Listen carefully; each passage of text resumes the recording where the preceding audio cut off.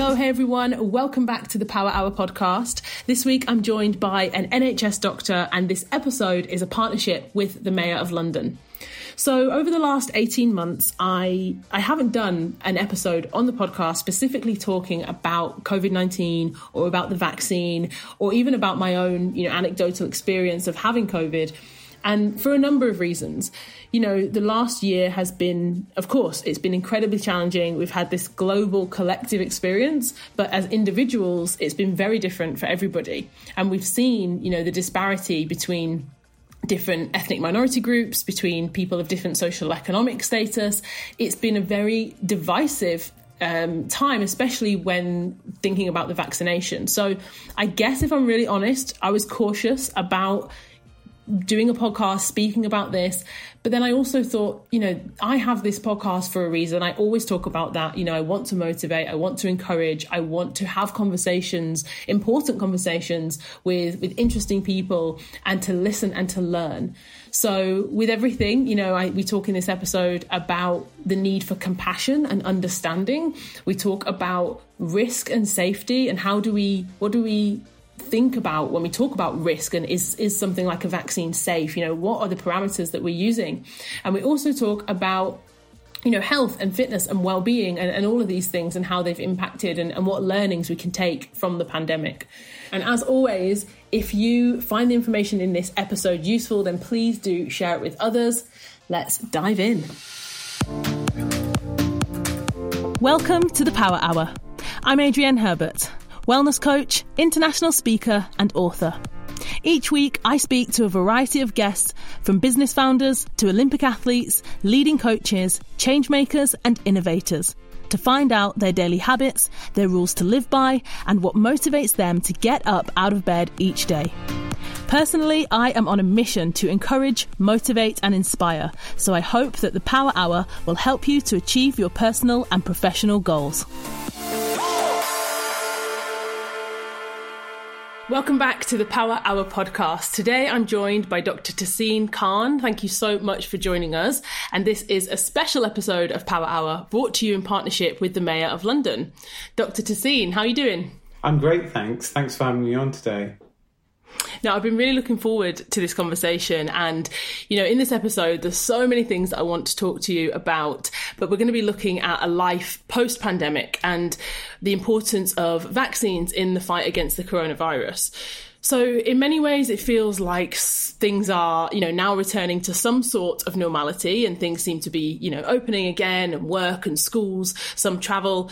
But as we know, the COVID virus, unfortunately, is still here. It hasn't gone away. And as a result, I think many things are actually still, being impacted for further weeks, months, or maybe even years. So there is a lot of things, as I said, that I want to kind of get through today. And Dr. Tehseen Khan works as a GP in Hackney as a senior clinical advisor in the COVID vaccination programme, working on the London COVID-19 vaccine rollout.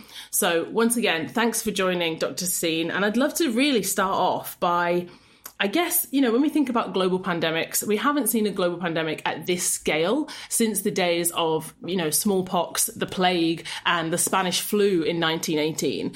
But in more recent years, of course, we have seen other diseases outbreak such as SARS and Ebola, but nothing's ever reached like the entire global population at such speed and at such scale. So we've all heard that history repeats itself. So I guess, did the medical and science community, did they expect that we would see another influenza viral pandemic? And did we, I guess, even predict that this could happen? Thanks, Adrienne. I think that's a really good question. I think the answer to that is yes and no. So we've had 4 major pandemics in the last 100 years, roughly. The most recent of which was swine flu H1N1 in 2009. So that means roughly there's a pandemic every 30 years. And so the question is around when it would have hit as opposed to whether it would have hit. However, as you mentioned, the speed at which COVID really took hold and spread across the world very quickly did surprise people. And took particularly health professionals by surprise. I think all the signs were there. So it could have been predicted, and I think there'll be lots of dissecting of what actually happened and the response to it. And I think there's some really serious conversations that we probably as a whole species need to have around our relationship with the natural world, whether that's in relation to something like climate change or mass production of meat and the transfer of or the risk factors around spreading essentially avian flu or bird-based viruses into the human food chain and the implications that has for the whole human species. So I think there's some real hard-hitting questions I think we need to ask ourselves, and also around what our response should have been and what it was. So obviously, as I mentioned, it was a case of when it would hit as opposed to whether it would hit. So I think a lot of uncertainty, a lot of things that could have been done differently, but I think a lot of learning has come out of this experience. It's really interesting. And I think that, as you mentioned, there's been so many learnings. And I think when we think about, influenza style or airborne or flu type viruses, then of course, it would be very different if it was a different kind of disease or infection, such as, Ebola, and how those things, as you said, from a medical perspective, but also as individuals, what can we do? What can we do differently? And I think actually, when I think back to March last year, as humans, we forget very quickly, right? So because it's been 18 months, it does feel like, wow, if you cast your mind back to when it started, I was so in awe of all the doctors, nurses, key workers, teachers, people who were still having to get up every day, go into work, go into an environment which they didn't really know if was safe for themselves and for their families. So, it was so admirable. But I was, in my home, like many people, watching the news, watching it unfold, and nobody really knew what was going to happen or how long it would last. So for you, on the front line as a doctor, as a GP, what was it like for you then? It was hugely stressful. I first started working in the COVID clinics in Hackney in late March, April. And that in itself was quite a nerve-wracking experience because this was a relatively unknown virus. There were lots of horror stories going on within London around healthcare professionals, particularly from minority backgrounds, dying. And so it was trying to deal with that whilst trying to also protect patients and carrying on with normal general practice. So there was all of that. And then there was the personal impact as well, not being able to see friends and family like everyone else. And one of the, I think the scariest thing initially was the supermarket shelves being empty. It really did feel, very strange in those first few weeks. So a lot to process like everyone else. But also I think it was a relief that I could go into work and not necessarily be stuck at home, working from home all the time. And that might sound strange, but I did really value that, being able to actually go in and see my colleagues and see patients. So that was a positive thing, albeit in not in the best of environments and with this slightly unknown virus. And then also the general societal issues around how COVID shone a light on inequalities that had been present for decades, hundreds of years, you could argue, and how actually the virus disproportionately affected those people from poorer backgrounds or minority communities, both in terms of serious infection and death. And seeing that was really difficult, particularly coming from a minority community, and how I guess a reflection on how, as a health service and more generally as a society, we perhaps neglected some of our communities that were underserved for the past few decades. So even hearing you talk about it, thank you, for sharing and for telling us so candidly, because it's easy for me to say, it's so admirable and it's such a selfless thing for people to do. As you mentioned, there's unknowns and, as you said, horror stories, people, so much misinformation, and having to, wake up in the morning and go into a hospital or a doctor's clinic or, be in service of others is such a selfless thing to do. But like you said, at what cost, now with how that impacts, your physical health, your mental health. And as you said, all those things that it shone a light on, the socioeconomic impacts, the disparity. And actually I want to talk to you a little bit more about that further on in our conversation about, these underserved communities and everything from a health, from fitness. I definitely want to dive deeper into that. But first, you mentioned the kind of horror stories online, which I'm sure we all, everybody was glued to, Twitter and the news and any kind of social media, any kind of news you could get. And, living in a world of information sharing 24/7, being connected, of course, it has amazing upside in so many ways. My son was being homeschooled and doing virtual classes with the teacher, and, you could connect with grandparents. And of course, there was definitely pros to being connected. But I think that it was just so overwhelming, and there was so much information and misinformation. That's, partly why I wanted to do this episode, because it can be so confusing, what is true, what is false, where is this information coming from? And I think as well, a lot of the information around, following on in later in the year with the vaccine and, people trying to understand, okay, is this trusted information? Is this from medical professionals? Is there, how can people discern, what they should and what they shouldn't listen to, especially across social media? So yeah, how do you think that kind of information overload has impacted specifically the vaccine? And this is a really important point. So when we were first having the vaccination rollout in the winter, we were having lots of conversations with people, and some wanted the vaccine, but in Hackney, a significant number were refusing the vaccine, and we still have quite low uptake with the COVID vaccine, unfortunately, where initially people wanted to watch and wait to see what was going to happen. They didn't want to be guinea pigs, as they termed it. And we had many conversations with patients, both one-to-one, but also within community events. So there was some for Black communities, some for Turkish-speaking communities, where we reached out to community leaders in collaboration with champions across the community, and also health professionals, around reassuring people that the vaccine technology had been around for decades, and there was a lot of money invested in it because it impacted so adversely on the world's economy. And so tens of thousands of people across the world had entered these trials. So I myself was on the AstraZeneca trial, so I had it over a year ago.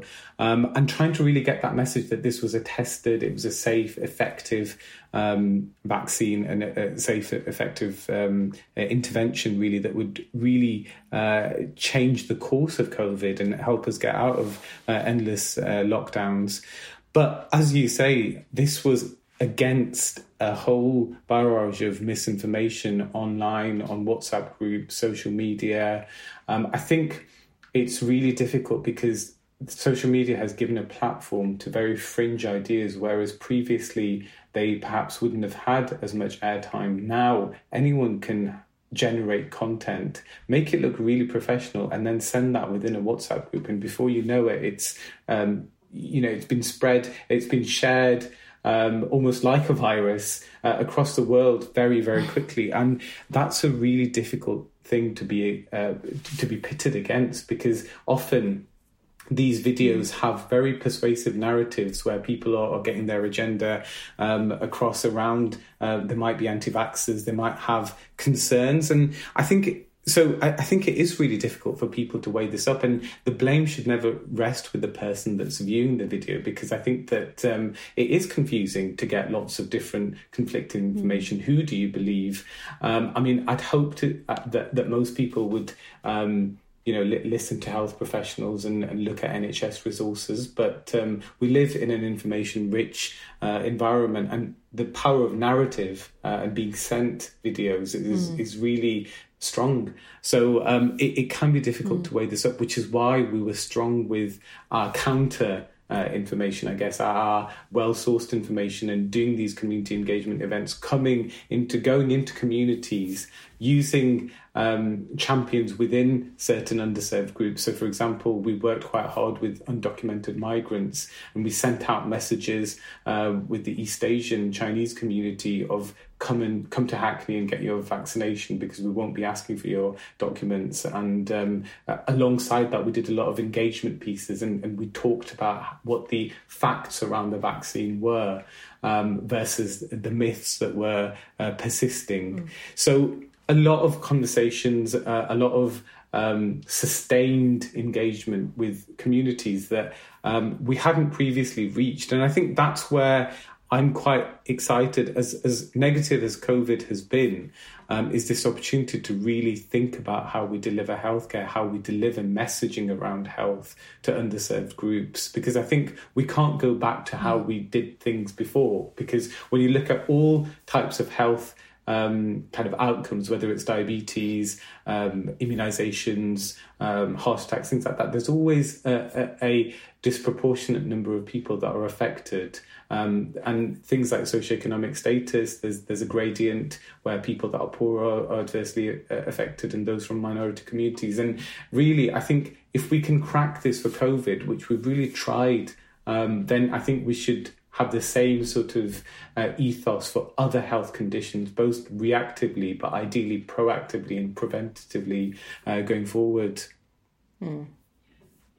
Yeah, I mean, absolutely. The numbers don't lie. As you said, that direct correlation is undeniable when it comes to these things. And before we move on to that, I actually want to loop back on something you said about safety. So the first thing, when you talked about people's concerns, and, this word safety comes up again and again. And I've heard that from, as you said, people wanting to watch and wait and going, oh, well, we don't know if it's safe yet, and, oh, watch and wait and all this kind of thing. And actually, it really got me thinking as somebody who, reads a lot, listens to a lot of podcasts. I try to think I'm quite an innovative person when it comes to problem solving and thinking. And so my brain just tends to go to kind of like solutions kind of thing. And I was thinking about this idea of safety, and what does safety actually mean? So when you think about risk and risk assessment and people being risk averse, and you think about the things that we do in our daily lives, that might be, is it safe, or how much risk is involved in getting in your car to drive on the motorway, or catching a flight, or drinking alcohol, or having a different vaccination if you're traveling to a country where they say you need to have the yellow fever jab, or you need to have hepatitis B, and people say, okay, wicked. They get their jab, they go on their holiday. So when people say, well, is it safe? Is it safe? Often it's like, well, what are the parameters that we're looking at when we talk about safety? Like if someone says to you as a doctor, is it safe? I'm thinking, well, is it safer than getting the virus? Is it safer than, how are we actually, what are the parameters when we think about safety and risk in the things we do every single day? Is there some way that we can make it comparable? Is that even possible? How do you define safe? Is it really, safe? Again, another interesting point. I think this is, I think that hits the nail on the head, really. It's about contextualizing risk and actually having a discussion around risk with a patient. I find one of the most difficult conversations, because, for example, when you're talking to someone about their cholesterol and maybe taking a statin to lower that, which is a medication that can help lower cholesterol, how do you convey risk when it comes in, say 1 in 500 chance of preventing a heart attack? It's quite a difficult thing for someone to try and process, because people will then say, well, and this is just using an example, it's, there might be 499 out of 500 people that have high cholesterol that don't have a heart attack. So how do you convey risk and bring that into a conversation, a one-to-one conversation with a patient? And I think it is it's a conversation that needs balance. I think one of the things that came across early on was people saying that we don't just want one-sided information about this vaccine being the best thing since sliced bread, and that it's going to cure everything and it's going to prevent COVID, and we'll be out of the pandemic straight away, and people are going to be absolutely fine with it. People don't like one-sided, biased information. And one of the early things that has come up is about people wanting to know the risks. So knowing that they'll be having a sore arm, knowing that they'll have flu-like symptoms for the next day or two after having the vaccine. So these are common risks that people really do need to know about and want to know about.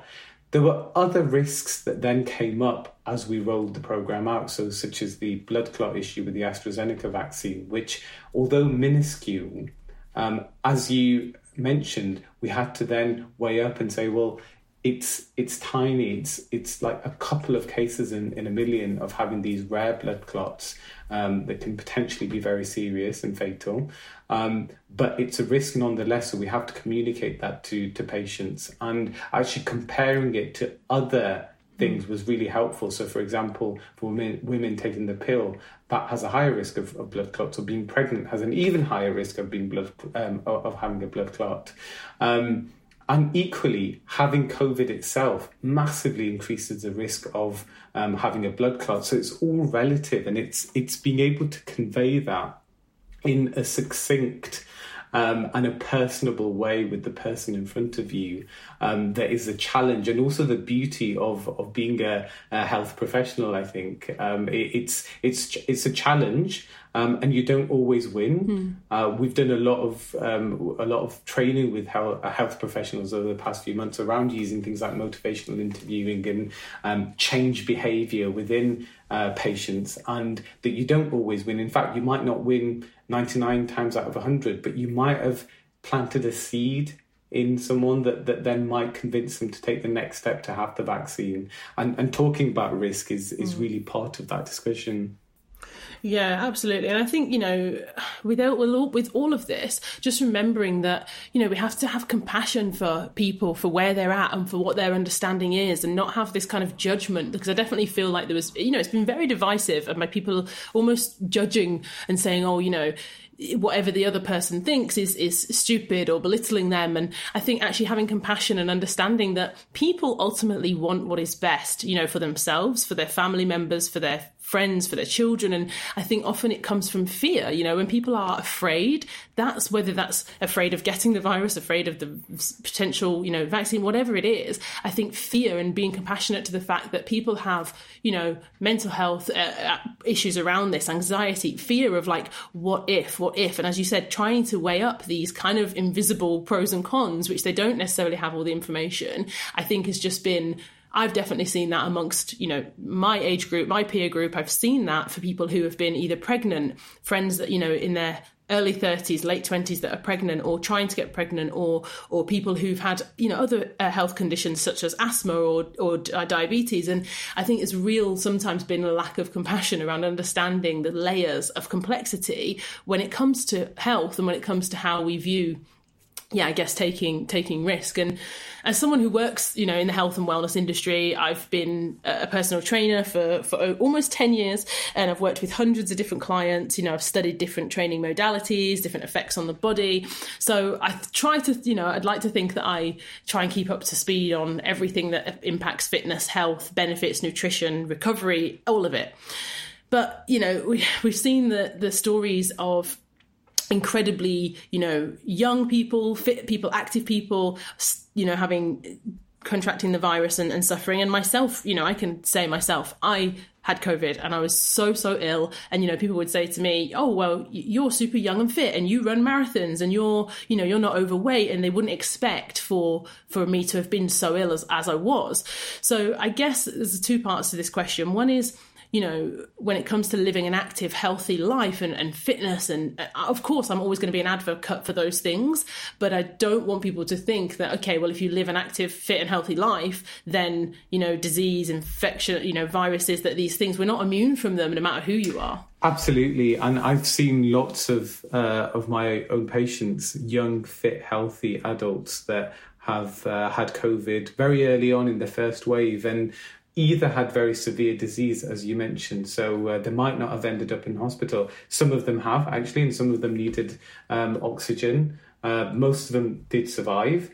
But then quite a large proportion of these people that have COVID then end up with long COVID syndrome. So these are things like shortness of breath, tiredness symptoms that last for 6, 9, 12 months, even after having the infection and clearing it. And the point is that that it's also to protect people around you. So if you have the vaccine, then you've got some level of protection against against getting COVID. Not completely, and I'll come on to that in a second.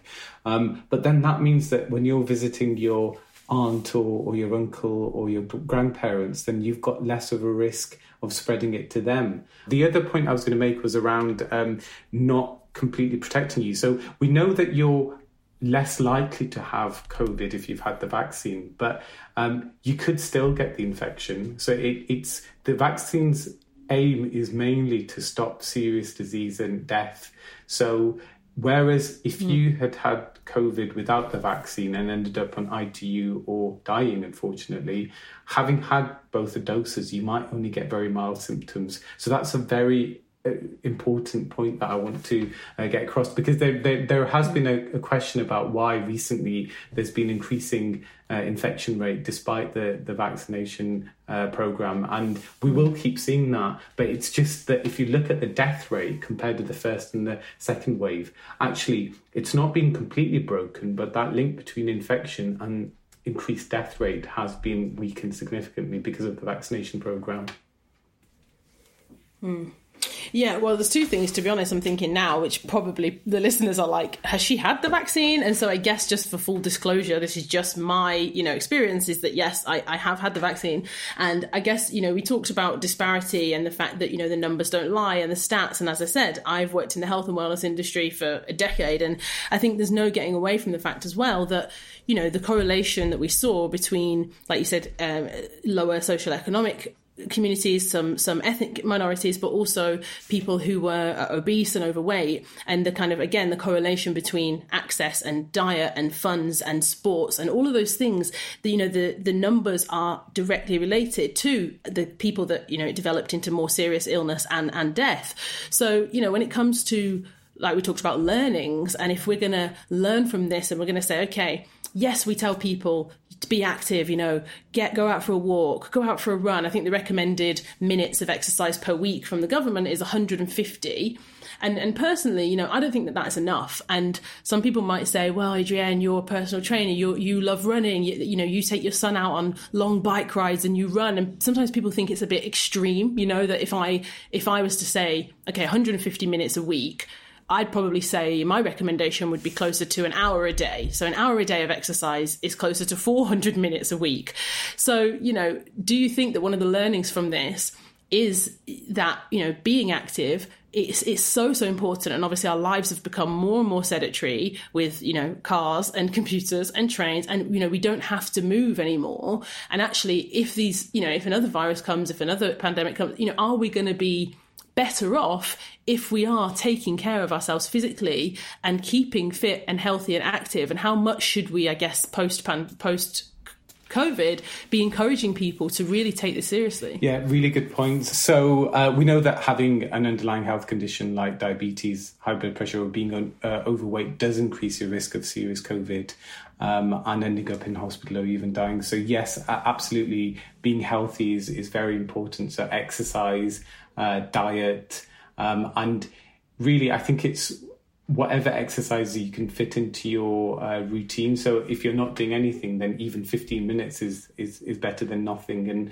even if you can't quite achieve the recommended sort of weekly recommendation by the government, I think the key thing is to do as much as you can. We know that actually that because of other factors, that some people just have poor access to healthy food. We know that healthy food is more expensive. We know that actually, for example, I talked to to a patient that I had a few years ago. He was a man who was depressed in his 30s, and he had his daughter who was overweight. And the daughter was being bullied, and I said, well, what about a bit of exercise and going out and playing in the local sort of apartments where they lived? And the dad said to me that actually it was really unsafe, that there was a lot of knife crime on the estate, and he didn't want the daughter to go out. So I think, again, this goes back to the discussion around health inequality. So how can we help people, those who are have less access to good quality food and regular exercise? How can we bring that to them and make it more accessible to make that as part of their routine, rather than I guess, making healthy people healthier, if that makes sense. So really dealing with the inequalities. Yeah, absolutely. I couldn't agree with you more. I think that, like how you just put it, is actually, again, going back to the compassion point around actually helping people who need the help. And as you said, not making healthy people healthier by saying, add in an extra reformer Pilates session or whatever. But I think that's the point, isn't it? Is that for a lot of people that the education point, I work with young people, and, often when I speak to them about getting active and exercise and movement and how important it is for everything, their sleep, concentration at school, energy levels, hormones, it's almost the education around why it's important, and not just saying to people, get on some trainers and get out for a run, And I think, as you said as well, that inequality around nutrition, around cost, I think there's a long way to go before we can say that, we're doing anywhere near enough to, encourage not just young people, but people to have the access and the support that they need, instead of assigning, I guess, this like personalized blame of like, well, you should do it, but actually giving everyone the same, not just motivating them, but giving them tools to actually, have that change.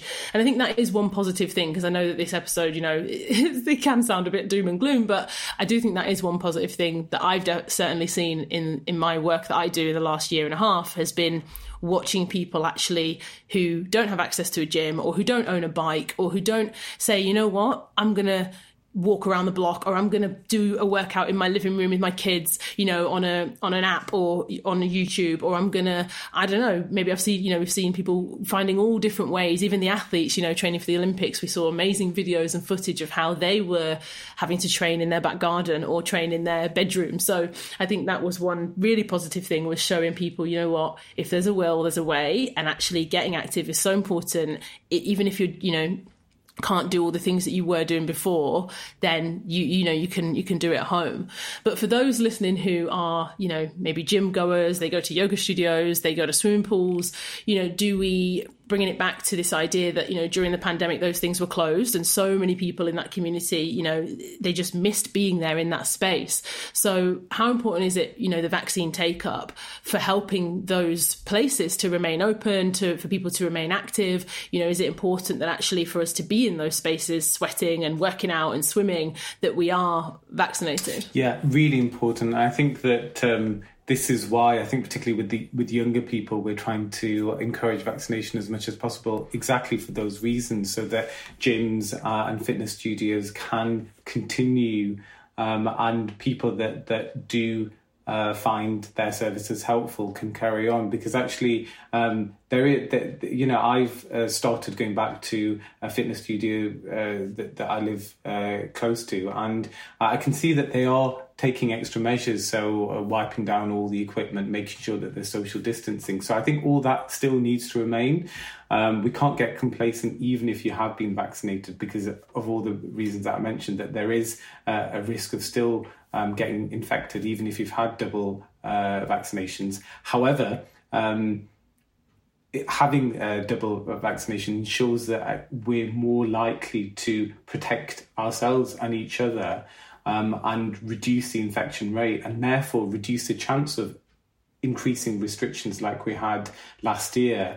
And so there's a greater chance that a lot of these recreational activities, gyms, fitness studios can stay open throughout the winter, hopefully, because we inevitably will see an increase in cases, but it's just hopefully the more that people have the vaccine, particularly those that people that have underlying health conditions have the vaccine, the more everyone's protected, and the more that we can keep the economy going, keep society functioning as it was pre-COVID, and hopefully improve society as I think we can't just go back to normal, but also think about how we better ourselves as a society, whether that's exercising more or being more kind of, I guess, community minded, because that's the other thing. I think the pandemic has opened up exercise to people. So I see lots of people going out walking that perhaps previously hadn't been, exactly as you said, Adrienne. But the other point is that what I'd like to see is actually an improvement in our society. So we've seen people exercising more, so people going on walks who previously hadn't done before, and really taking in our natural outdoor spaces, but also this community mindedness. So these mutual aid groups that were set up where people were having medication delivered to them or shopping delivered to them by their neighbours. And I think that was a really positive thing that came out of the pandemic, and it'd be great if that sort of thing continued. Yeah, absolutely. I mean, I certainly got to know my neighbours in the street where I live, and so did my son. And it's, as you say, it's really nice actually to feel like that community element of, exchanging numbers and actually, checking up on elderly neighbours via WhatsApp. I know our neighbours who are in their 80s downloaded WhatsApp so that we could message them. And yeah, that was great.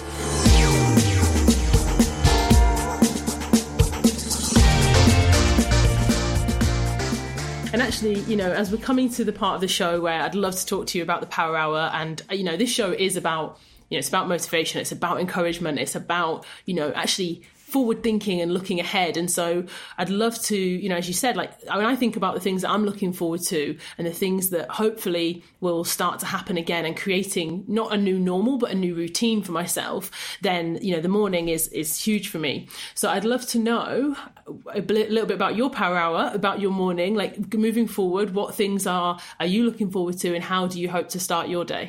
Yeah, so I like to not rush in the morning. So getting up extra early to make sure that I have a good pace and rhythm to the morning. I don't do rushing because then it just disrupts my entire day. So early, getting up early, doing a few yoga stretches, I think that's really important. Waking up and feeling refreshed. It not only sort of helps with my joints and feeling like I've really stretched out, but also it puts me in the right frame of mind, calms me for the day ahead. And I think that kind of routine, actually, it came, I changed that during COVID. So previously I did used to wake up and just go straight for a coffee and check emails and go straight to work. But actually I've carved a bit of time out to do that because I've seen the value of it through COVID. So I was doing, and this is the other thing, that the accessibility of being able to do. So often I say to patients, 20 minutes of yoga in the morning, try something like that. And they say that they can't afford it. But actually, I follow a YouTube video and that's, I've got a mat at home. I follow a YouTube video and, 15, 20 minutes of yoga and mindfulness can, I think, really set you up for a positive day ahead. And the other habit that I've got into is journaling. So I'd read lots about it, and lots of my friends had started it. But I think there's something about getting thoughts from your head onto paper that I think is very satisfying and also helps to achieve things. So I'd definitely recommend that to all of the listeners. Yeah, well, you are speaking my language, and the listeners of the show will know that, journaling in the morning, exercise in the morning, and as you said, carving out that space. I think it's a really great reminder because actually a lot of people did the same as you during the pandemic. They maybe had a reassessment of their morning and maybe they didn't have to commute or they didn't have to take the kids to school. And so they said, oh, you know what, Adrienne, I've heard you talk about this Power Hour and this morning for so long. I'm finally going to give it a go. I'm finally going to carve out some space. And actually my fear is that as things return to, busyness, and you mentioned you don't do rushing in the morning, but I think that's potentially when people let go of that, I'm too busy now, or the kids and work, and there'll always be demands on our time, always, from the minute we wake up to the minute we go to sleep. And I really want people to take that reminder of it's so important that if you take that time, carve out that space, cling on to it, make it a priority, and start your day in whatever way you want, whether it's calming, whether it's energizing, whether it's, going for a run, whatever you want, but try to keep on to that as the world starts to open up again and as we start to kind of fill up our diaries again and get busy, because I have to remind myself I'm a busy person. I like to do a lot of things, but the morning routine and the Power Hour is the thing that remains the same. Everything else can change, but that is absolutely non-negotiable for me. So that was great to hear. Thank you so much. Thank you.